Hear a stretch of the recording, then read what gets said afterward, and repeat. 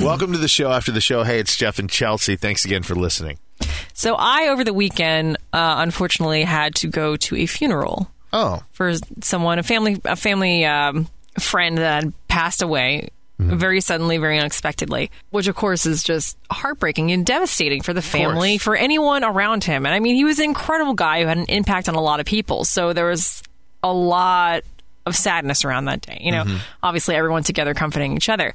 And my father passed away last year. It's amazing to me what people say to people who are grieving. And I want to almost write a book of things to not say to someone who just lost a loved one. And I heard some of this at the funeral. I've heard it said to me personally. So I compiled a list of things to not say to people who are just grieving. How are you doing? How do you think they're doing? They just had all of a sudden this giant hole is ripped in their heart. They're not doing okay. Right. They're not doing okay. They're in a better place. Just don't say that. Well, I can see how you're doing as in a caring way, but you're right. Like when you say that to somebody. And again, I know that the majority of this is from a caring place. I know that people aren't trying to be mean or anything like that, and that a lot of people feel uncomfortable around death. You're right, though. If you're the one grieving. And a lot of people feel uncomfortable around death, and you just don't know what to say. So that's why I'm just trying to help you out here. They're in a better place. Okay, great. Yeah, that might be comforting. You know, spiritually wise, they're in a better place, but that just doesn't. What kind of comfort does that give to the person? Yeah. Try exercising. Now, this was one that was said to me when people are asking, like, oh, how are you doing? How are you coping with everything? I'm like, oh, I'm doing okay. I mean, it knocked me on my butt. I didn't move. I didn't do anything for 2 weeks. Oh, you should try exercising. It'll make you feel better. No. Try to always avoid things like, you should do this or this will happen for you, because it's a different situation. It made me want to punch people in the face, because not only was I trying to recover from this horrible event in my life, but then this happens to all of us eventually. Yeah, super duper. Thanks for letting me know that I'm going to die. Let me know if you need anything. Again, very nice, but a lot of people just kind of throw that blanket statement out there without actually genuinely meaning it. You know, and this is a specific one that I heard at this funeral while I'm standing next to this widow. And this woman comes up, she goes, I just saw him at the grocery store a few weeks ago. He didn't look good. Are you kidding me? Yeah. Oh, that's ridiculous. So whatever stance you are at in your life where you think you knew better than the other person, this was something that happened to me too, where a lot of people would go, I just had a feeling the last time I saw him that I just wouldn't be seeing him again. Oh, thanks so much for letting me know. I really appreciate that. I'm his daughter and I didn't have that feeling, but thank you for letting me know that you had this great insight. Let's go 2 steps back, and then we're going to talk about that too. But when she said she saw him and he didn't look good, what was her reaction? The widow just kind of stared blankly. I mean, you can imagine the day that she's already had when having to bury her husband, who all of a sudden passed away.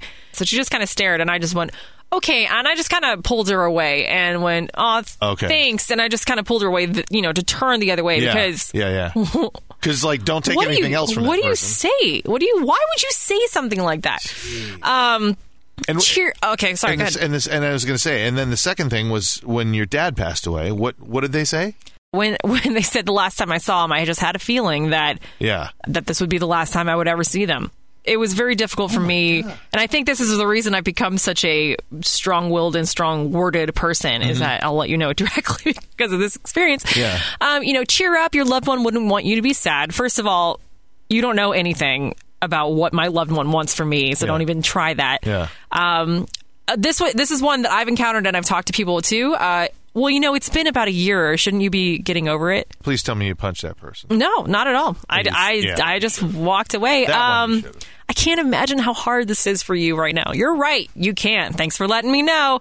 And another one I saw was be strong. Again, everyone is going to grieve differently. Everyone is going to handle everything differently. I feel like, as a general statement, don't tell people how they should be, what they should be doing, how they should be acting, because everyone is going to grieve differently. So, some things that you can say instead. I was just going to ask, instead of all this. Instead of saying, how are you doing? You can be like, I know this is really hard for you right now. I'm sorry you're suffering. Share some of your favorite memories of this person with whoever you are comforting.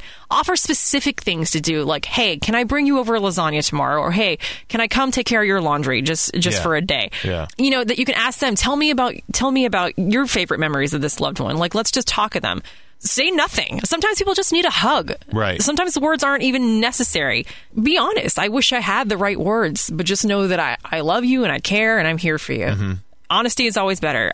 Don't ever pressure someone to be over their grief. This takes a long time. My dad died almost 2 years ago, and there are still days that I have a hard time with it. Sure. Stop telling people how they should be handling their grief. Offer whatever helped you in the past. Like, don't say, hey, this is what you should do because it worked for me. Just say, hey, when I was, or when I was going through this, I found that this helped for me, that staying busy helped for me, or that writing in a journal helped for me. You can try that. But just... I love the one about reflecting on what made you happy about that person, or what, like sharing something funny or fun, because again, it puts it in a lighter sense, and it's letting that person that you're addressing know that this person, your loved one, was great while they were here. They were great to me, and they made me laugh. Well, it might make them tell you a story. Exactly. Well. And that's how these people are kept alive, is through our memories, through our interactions and conversations. So that was just something I felt needs to be said, and I still might write a book. So just when you come across someone who is grieving, I would just encourage you to be really soft-hearted and just kind of be there for them.